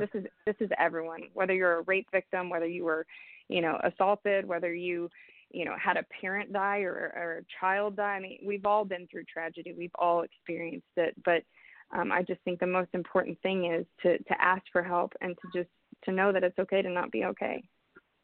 Yeah. No, absolutely. You're absolutely right. We do have a few minutes left, and then but I'm going to go to Gianni. Gianni, I'll let you have the last word, and then we got to go to a commercial. And sorry, guys, there's a bunch of people on the line that want to ask questions, but I can't get to everybody. It's unfortunate, but I just can't. Gianni, go ahead. Yeah, first of all, I'd just like to say I knew I remember your voice from somewhere. I texted Rory, and I was like, is that Ashley Kamara? And he was like, yeah. I remember you interviewed a comedian one time, Flula or something like that, right? Flula Borg. Yeah, German. I remember seeing that video some years back, like 2012 or something. That was the year. But yeah, that was a crazy guy. Yeah, but I really admire you and what you're doing for military and veteran men. Because my family I come from a Marine background. My great-grandfather was a Marine. My grandfather was a Marine. My dad was a Marine, and he was in the Navy. And my brother was in the Army. And my brother is actually, he has a bullet lodged in his throat right now because he almost blew his brains out. Yeah, and all my family PTSD. My grandfather came home from the war, the Korean War, and he used to beat up my grandmother. And my dad sometimes, he has these spouts out of nowhere. Rory knows that. I talked to him about that. And, it leads me to this. Do you believe in the military-industrial complex? Because I do, because it's like, why do we keep sending our troops overseas for what? Like why are we sending them there? We know that's destroying them, destroying their mentality, you know. And then they get back here, and they're not taken care of. Like, do you believe like there are wicked people, like I call them neocons, wicked people that are in the government, that are in the Defense Department, that are trying to destroy the lives of these vets? So, first of all, thank you for your family service, and my utmost respect and compassion with you and your family, because I know what you're going through, and goodness, what a blessing that your brother's still here. To answer your question, yes. I mean, to answer your question, yes, but frankly, as naive as it may sound, I choose to just focus on the fact that we as a country are asking them to go do this, and so all I can do is just keep my head down, keep my feet moving, and do every single thing that I can within my power to support them when they come home. I definitely think there's a lot of change that needs to happen. I think that our VA needs to stop giving our men and women pills when they get home, because that's part of the reason that we have this suicide epidemic, and I believe the latest numbers are just over 20 a day. And so, yes, we have got to figure out a better solution, because putting men and women who come back with issues, quote-unquote issues, like I said, we've all got them, but putting them on a cocktail of pills is not the answer. Alcoholism is not the answer. And so, yes, there needs to be systemic change across the board, most certainly. And you know, is it the almighty dollar that's driving it? Yeah, probably. But like I said, I could lose sleep for days worrying about that. I don't have time to lose sleep because there's too much work to be done. Wow. Absolutely. And please tell everybody where they can find you and connect with you. And we definitely want to have you back soon. Yeah, for sure. Anytime. Thank you, Rory. Thanks to all of you for your great questions, again, for all of your service and your family service. My Instagram and Twitter handle is @AshleyKamrath, KAMRATH. And yeah, so definitely reach out, and I'd love to hear from you. I'm on LinkedIn too, Rory. That's how you and I connected. But I appreciate what you do. I appreciate the conversation and all the support. And you know, if you'd like to give, if you'd like to help out, you know, time, energy, effort, resources, you know, definitely reach out, and I'd be happy to give you an outlet to do so. Sounds great, Ashley, and thank you for coming on, and we'll have you back again soon. Thank you. Yeah, thank you so much for having me. Y'all have a great night. You too. Take care. We'll be right back, everybody. Stay with us. Would you know what to do in the event of an active shooter, a terrorist attack, or an unforeseen altercation? Whether at home or in the workplace, Skyray Security can train you and your employees how to defuse a potential violent situation. Our goal at Skyray Security is to keep our clients safe. With our professional and experienced Israeli Defense Force trainers, we teach strategies for safety that may someday save lives. Sign up at skyraysecurity.com for our workplace violence prevention and training classes, or call 240-888-0682.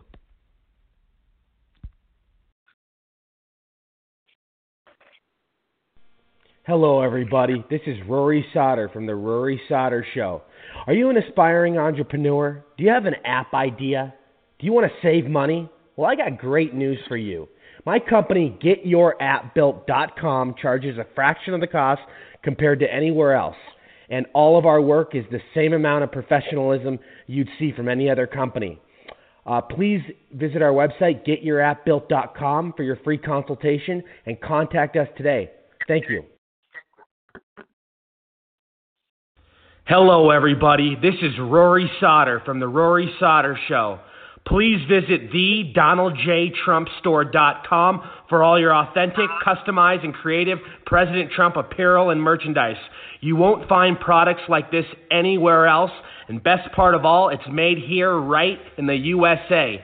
Use MEGA45 at checkout for 30% off your first purchase. Again, visit thedonaldjtrumpstore.com today for a wide variety of great selections. Thank you. Is video a part of your strategy for 2019?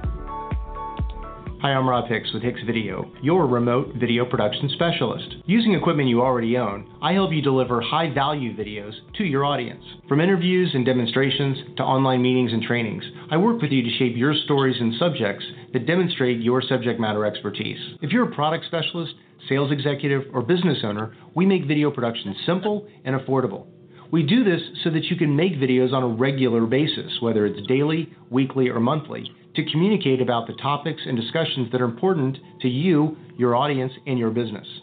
To make your videos, we use HD video conferencing that allows you and your guests to connect to our studio from your home or office using your laptop, phone, or tablet. Once you and your guests have connected to our studio, we do all the rest. We take care of the TV graphics, the intro videos, the outro videos, the music, the behind-the-scenes production. Everything that it takes to either live stream or locally record your video for post-production editing to social media, whether it's YouTube, Facebook, Twitter, LinkedIn, you name it. If you're tired of seeing the empty balloon commercials that are being made by your competition's social media experts, give me a call. I work directly with you, the subject matter expert, to help shape your story and ideas in a professional and polished manner via video. If you're ready to take a deep dive on your expertise and showcase the essence of your business via video, give me a call or connect with me online. I'm Rob Hicks with Hicks Video, the remote video production specialist, the doer's resource for online video production. And we are back. The Rory Sauter Show, coast to coast, worldwide. Listened to in 24 different countries on nearly 70 online platforms. And everybody, if you miss any past clips, past episodes, or need 24/7 breaking news coverage, please visit my media site, thenextgenusa.com. In about a month, we will be launching the brand new 24/7 media network called Live Media Guide that we will be having 24/7 news broadcasts. We already have like 80 to 85% of the talk show time slots filled up. We only have about 15 to 20% left to fill. And as I said, when we'll have people all over the U.S., many notable names doing their own shows on the network, as well as people overseas. So when it's the middle of the night here, you'll be having the overseas hosts doing their shows. And we will be having America's Toughest Sheriff, my close friend Joe Arpaio, and my close friend, Director of Jihad Watch, Robert Spencer, as the main poster people for the new network. And as everybody knows, they have millions and millions of followers. So it's going to be a very, very big thing. And we're raising, me and my other partners, business partners, we're raising a bunch of money so we can make this live to the highest extent. I do want to welcome to the show one of a very, very talented guy, successful entrepreneur, popular talk show host, actor, and public speaker, Joshua T. Bergland. Josh, how are you? Sorry we're a little late. My biggest apologies. No, I was actually enjoying the conversation and very grateful for the opportunity, man. Thank you so much. Yeah, Josh, so I'm glad to have you here. It's really awesome. And, obviously you've lived quite the life, and like I do with all my guests when they first come on, I like to get your, the resume, how it all started for you, the bio, how you ended up where you are today, just the great chapters and the different levels that you've been through in life, Oh, God. I didn't know we were going there. I thought we were talking politics. We can do that. We're going to do that too. We'll do that too. Okay. All right. I can go there. I'll give the shortest version possible, but all of my success comes from living in truth, and I have a very ugly truth. I was somebody that was abandoned as a child. Or my two sisters disappeared when I was a kid, and I didn't know why. I thought it was something that I had done. And after that, I was molested by two men, molested by a woman, physically abused by my father. Was really had a voice. Obviously, I love using my voice now, but back then I didn't have a voice because we had to carry. My mom was Mrs. America. My father, again, was a rock star entrepreneur. He was a rock star back in the day. That couple top 10 hits in the 60s, toured with Ike and Tina, Jerry Lee Lewis. We had this image to uphold, growing up, going to the country club, going to church, raised in Oklahoma City. And so everything had to look like it was perfect. And because we looked like the perfect all-American family. But inside, I was full of rage and anger and very, very confused and didn't know what the heck was going on. I was having horrific night terrors. And instead of, having that voice and getting help, I acted out. Thank God for sports. Football, I don't know how much talent I had, but I was so full of rage that I got myself a college football scholarship. My rage and anger worked everywhere but the golf course. And it wasn't really until college when I discovered drugs that the nightmares became fantasies. And I started, and I don't know if your audience is really ready for this, but I'm just going to be honest. I battled with my sexuality for years, not knowing if I was bisexual, gay. I was using drugs. I was living a double life. I was cheating on my wife, cheating on girlfriends. I was just a real piece of crap. To be honest with you, I've been in jail 6 times. And I ended up getting HIV years later, years into the drug use, and really just wrecked my life. I've been homeless. I was bankrupt twice, completely wrecked my life. And it wasn't until my 6th time in jail, I wasn't prepared to do this, so I'm kind of bouncing all over the place. Forgive me. It wasn't until my 6th time in jail I was put in isolation. I went in, and I told them that I had HIV, thinking it was going to give me special privileges. And well, they put me in isolation instead. And I was in L.A. County at the time. Had been living in L.A. for about 9 months, coming from Oklahoma. And my second night there in isolation, with all of the maddening screams around me, the cocaine and the tequila finally was wearing off. And I was like, give me something to read. Give me a magazine. Give me a book. They wouldn't give me anything. And for some reason, I go, you know what? They have to give me a Bible. And you know what? If anyone in your audience ever goes to jail, guess what? They have to give you a Bible or the Quran. Yeah. But they gave me a Bible, and I'm reading it, and I'm going through Genesis. I'm going, what the heck? What is this? And I wasn't feeling it. Even though I'd grown up in church, I'm trying to read this King James version of the Bible, and it is not making any sense to me. And all of a sudden, I remembered my friend I used to party with in high school, who's now a minister. His name's John. So I go, you know what? I'm going to read John. Started reading John, and it was like, oh, this is interesting. And then I go to Proverbs and Psalms and back to Proverbs. And as I'm reading Proverbs, I'm going, I'm doing that wrong, doing that wrong, doing that wrong. Oh, God, I'm really doing that wrong, doing that wrong. And then all of a sudden, I got really pissed off. And I started screaming at God, why won't you change me? Why won't you fix me like everybody else? And for the very first time in my life, I heard God talk to me, and he said, you have to forgive your father. How in the hell am I supposed to do that? Because it happened to him too. And for the very first time in my life, I had compassion for my father. And let me tell you this, I hated my father. I hated him for what he did to my mom, what he did to me, what he did to my brother. I hated him. I showed up late to his funeral because I was high on cocaine and tequila. I just hated the man. But for the very first time, I realized, oh, my God, I have become just like my father. And at that very moment, I was able to forgive my father, and then I was able to ask Jesus to transform my life. And I had an experience with the Holy Spirit that I'll never forget. I swear to you, it was like I was knocked down on the ground and lifted up at the same time. And I made a decision that my life was no longer my own.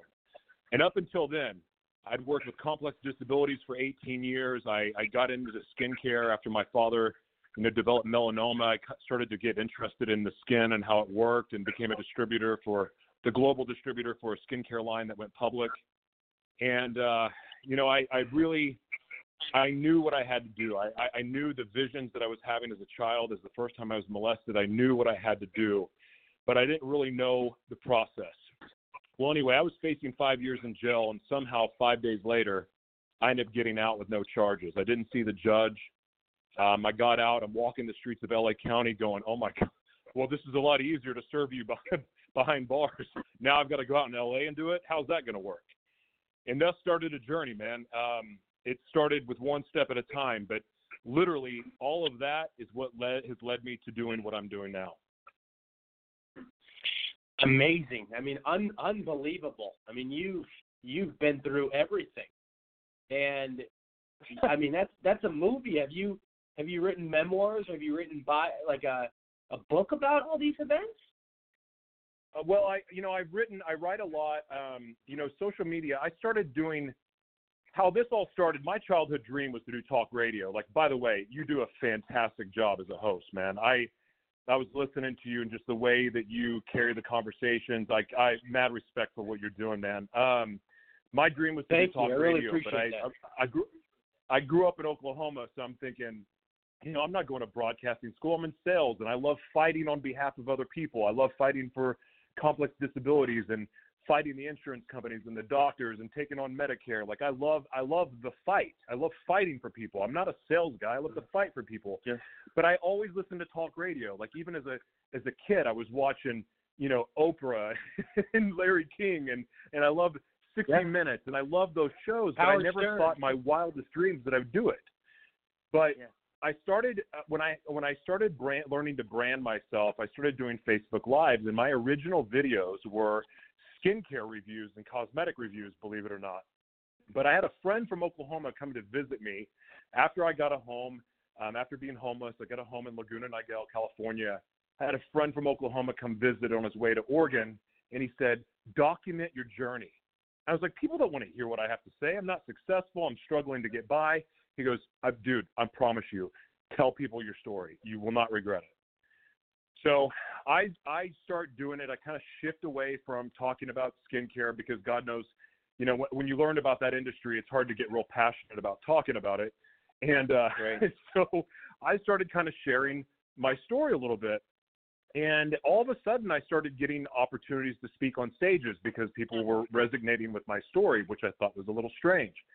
And I got invited to go on Fox Business. There was a show called New to the Street. I got invited to go there to talk about what I did professionally. And I went there and I was like, this is my chance. This is a great opportunity for my business. This is amazing. I go there, film. It goes so well. They want me to do my own show. Long story short, that show never takes place. I'm butthurt about it. I'm sad. I'm thinking, God, this was my chance. Like, here it is. I'm struggling to get by. This is my shot to finally make it. Well, it didn't happen. Fast forward about 8 months. I go hear T.D. Jakes at the Rock Church in San Diego. It was my very first time there. But he said two things that dramatically changed my life. He said, the blessing is in the breaking. That made me weak like a baby. Like thinking about how broken I felt. And I'm like, wait a second, this is a blessing? This gets to be a blessing? Oh, my gosh. But the other thing he said, he was saying, focus on the things that you do have and not what you don't.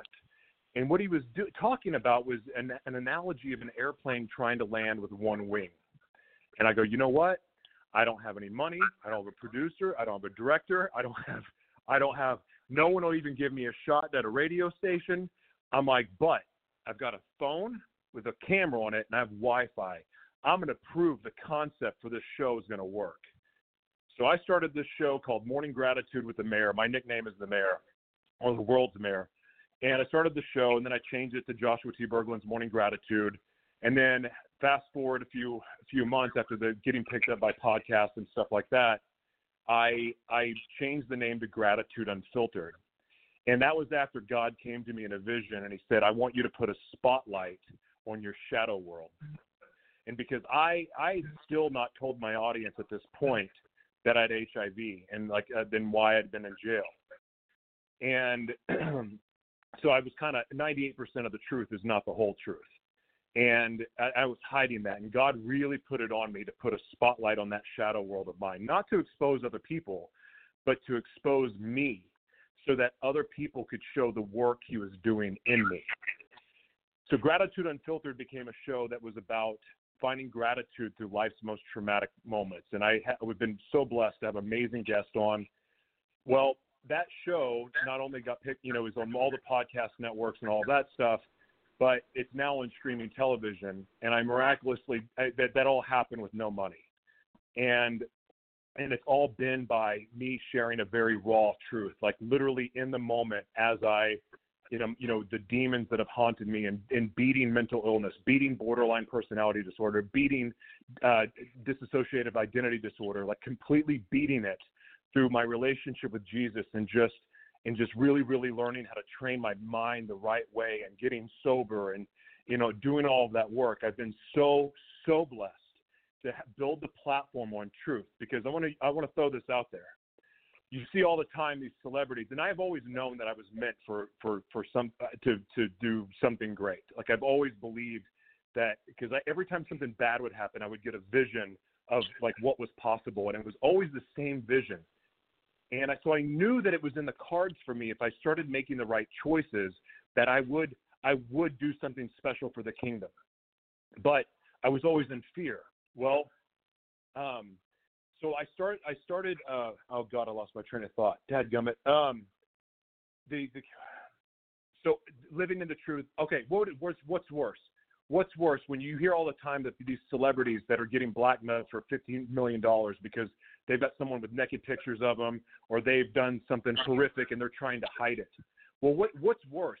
Having $150 million in the bank and then losing it because of the secret life that you were afraid to expose, or building something with nothing. When you have nothing, you have no money, but building it on truth and becoming a successful entrepreneur, successful talk show host, successful actor, successful MC, whatever, to build it on truth. That way no one can hang anything over your head. I took everyone's bullets away. But there's the supernatural power of truth. And that I don't know if it's a universal law or what, but I will tell you this. I've seen supernatural things happen not only in my life, but the other people that have been willing to step into truth, because they all of a sudden start to live with no fear. And when you live with no fear, you get to operate on a level of faith that no one can take from you. Yeah, no, very, very well said. And, I know my panel probably wants to ask you a bunch of questions, but I do want to ask you, what are some of the latest things you've been working on with, obviously you became very successful. You got your show that's doing well. And I know you're, involved in the CBD business. I think I read on your Insta, and I think you're involved with some other stuff as well. I'm very fortunate to, I've helped develop, I develop brands. I mean, my calling is to build a ministry and a media company. Right. And I will empower the ministry through the media company that I'm building, but I've been very, very blessed to learn all sides of production. You and I will have to talk because, as you know, I'm putting together a huge media company that has a lot of big names attached to it. So you and I will definitely talk. But continue. Sorry. Yeah, no, all good. I've been learning product placement, learning how, when you see on TV, like everything on a screen is monetizable, and learning how to white label and formulate products for people, and learning about distribution. Like I learned that game, and that's what got me access into the doors of Hollywood. Like how I started working on my first acting role. I wasn't even in the movie. I just happened to shave my head, and when they wanted me to come on set to bring the energy.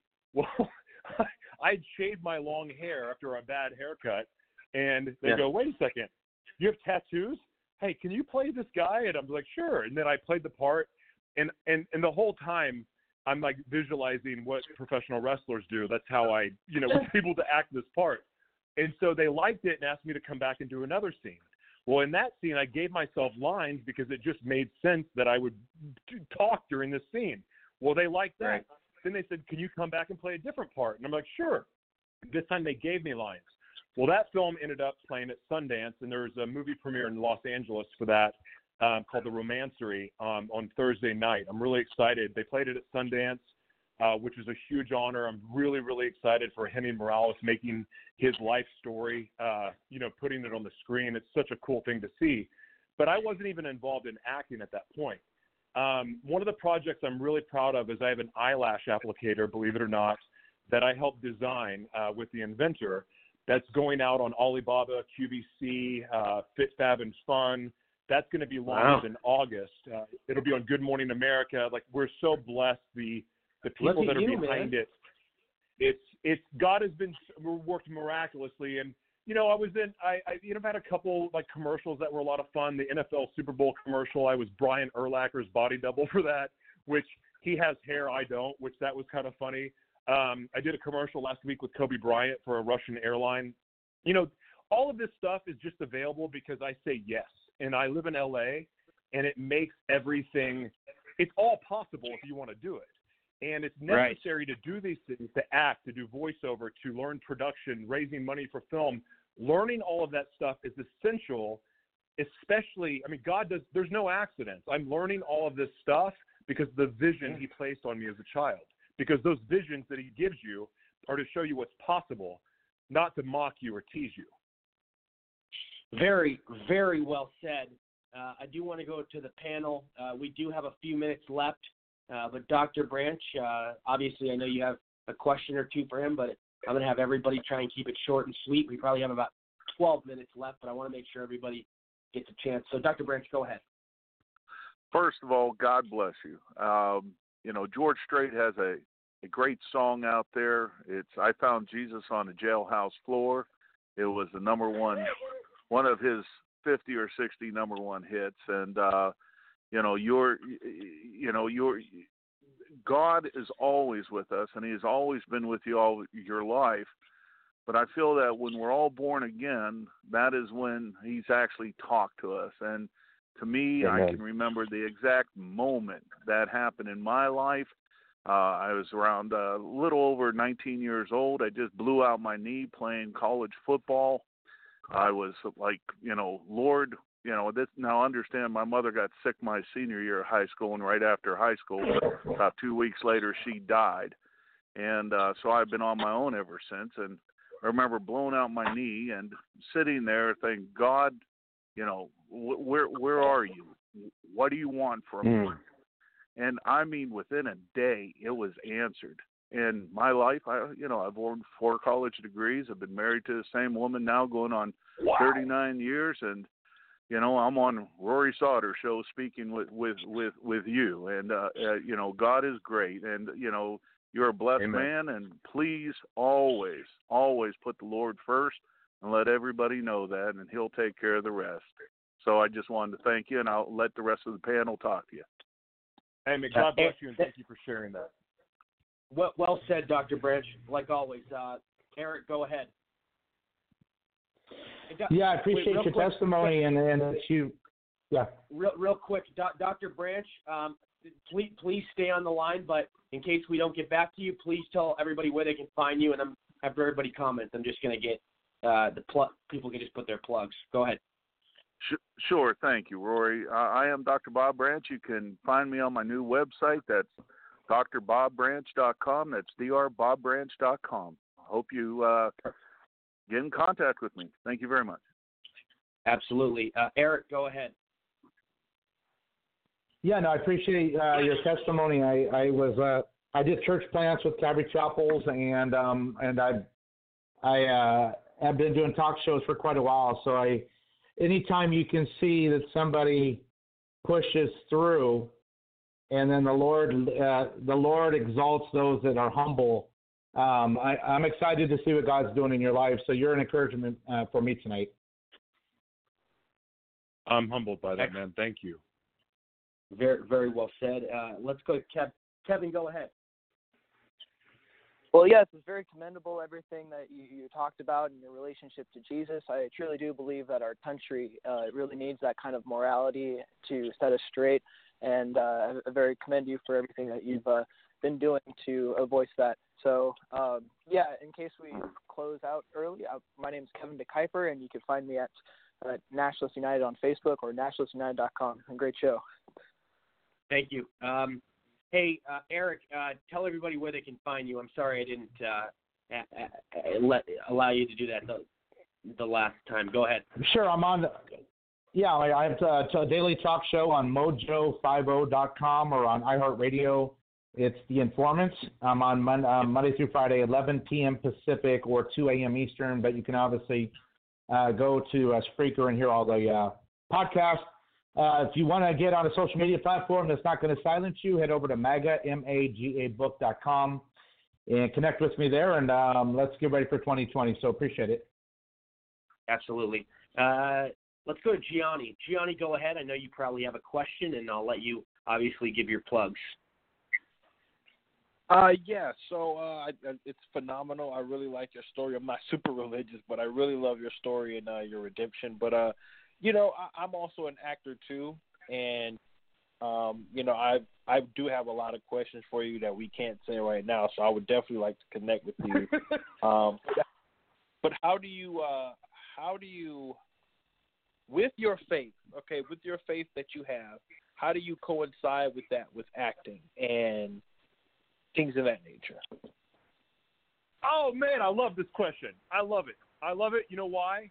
Because when I quit saying, talking about my shadow self and my dark passenger and all that stuff, and I just started going, I am who God says I am, and I am light. And that's all I am. There is no darkness that exists in me. I am light.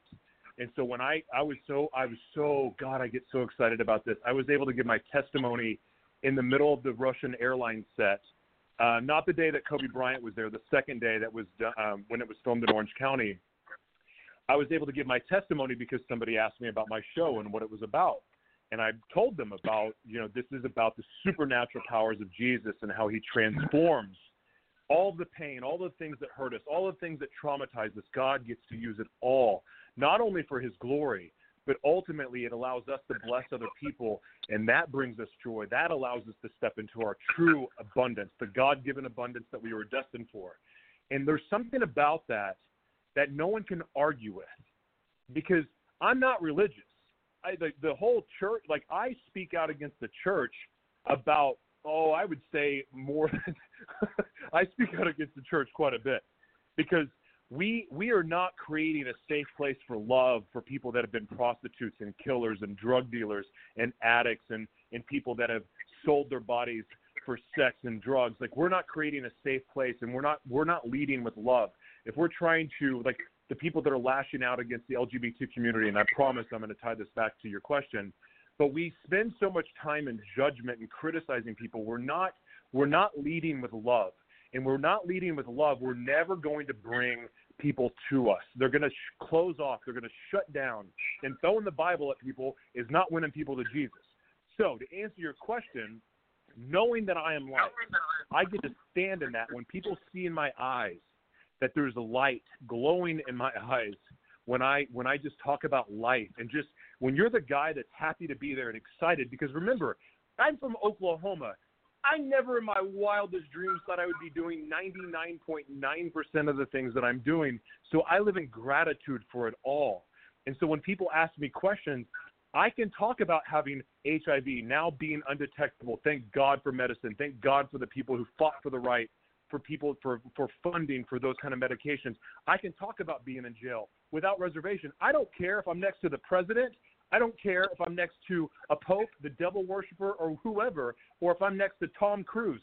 I'm going to talk about Jesus and what he did for me, because the truth is that Jesus, people want to religiously. I'm making up a word here. People want to talk about Jesus as this rule, there's restriction. No, it's nothing but freedom. Being guided by the Spirit is the most amazing supernatural thing in the world. And when you talk about the supernatural powers of Jesus, the spiritualists, the Christ consciousness people, the religious, the spiritual but not religious people, the people that are atheists, honestly, they have a really hard time arguing with it. One of the things I'm so proud of with Gratitude Unfiltered is this. I have Muslims, atheists, Buddhists, gay, transgender, bisexual. Yeah. I have former prostitutes. I have existing prostitutes. They all watch the show because they're hearing the word of God. They're hearing the love of Jesus. Yeah. And so that's how I do it, because I stand in that supernatural power. I love it. I really love it. It's wow. Awesome. Go ahead, Jenny. Yeah, I just thought it was that's amazing. And I mean, it's so true, man. And that actually, me not being a super religious person, it really definitely touches my heart. I would love to be in contact. Yeah, we'll definitely I'll definitely put you guys in contact. Gianni, please tell everybody where they can find you.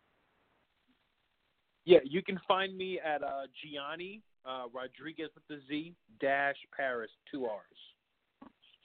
All righty, sounds good. Josh, I really want to thank you for being on tonight. Your story is phenomenal, very profound, very inspiring, extremely creative and unique. I mean, there's no doubt about it. I definitely want to have you back soon. Please, though, tell everybody where they can connect with you, where they can listen to your show, visit your businesses, all that good stuff. My website is thejoshuatberglund.com because somebody else owns joshuatberglund.com. But it's JOSHUATBERGLAN. And I'm at Joshua T. Berglund on Facebook, Instagram, and Twitter. I love Facebook. To me, where Facebook, the platform, is heading, it's a necessary evil to work more on Facebook than it is Instagram, especially when you're preaching the Word of God, because the way that you can connect there is just really, really powerful. So I really spend more time on Facebook than I do anywhere else, and I would love to connect with you all. And if you listen to the show tonight, just say hi, and I'd love your feedback. If you think I'm crazy, fine, that's perfect. I'll love you anyway. I think you're brilliant. I think you are quite the amazing individual. I mean, your story is unbelievable, and we can't wait to have you back. That means a lot to me. I really appreciate the opportunity to be here. All righty. Thank you, sir, and we'll definitely we'll talk to you soon. God bless you. Cheers. All right. God bless, guys. Thanks. All righty. I want to thank everybody for tuning in tonight. It's been a fantastic show. I want to thank all my audience, my guests, my co-hosts, and sponsors. The show gets better and better every episode. Everything you want in the show. So smooth, terrific dialogue, and so many things established. And just the flow is so perfect. Like I said earlier in the show, it makes sense. There's such a huge niche for a show like this. And I'm glad to be on this ride with all of you and share my insight and shine the light. It's fun times. We have a lot to look forward to. Big show on Thursday night. Everybody, don't forget to tune into the Clown Show Democratic Debates tomorrow, because we will be talking about it on Thursday, everyone. Have a great, great night. I will miss you for the next day, but like I said, I'll see you Thursday, 10 p.m. Eastern. I'm Rory Sauter. Mega, mega, mega. God bless everybody. Cheers.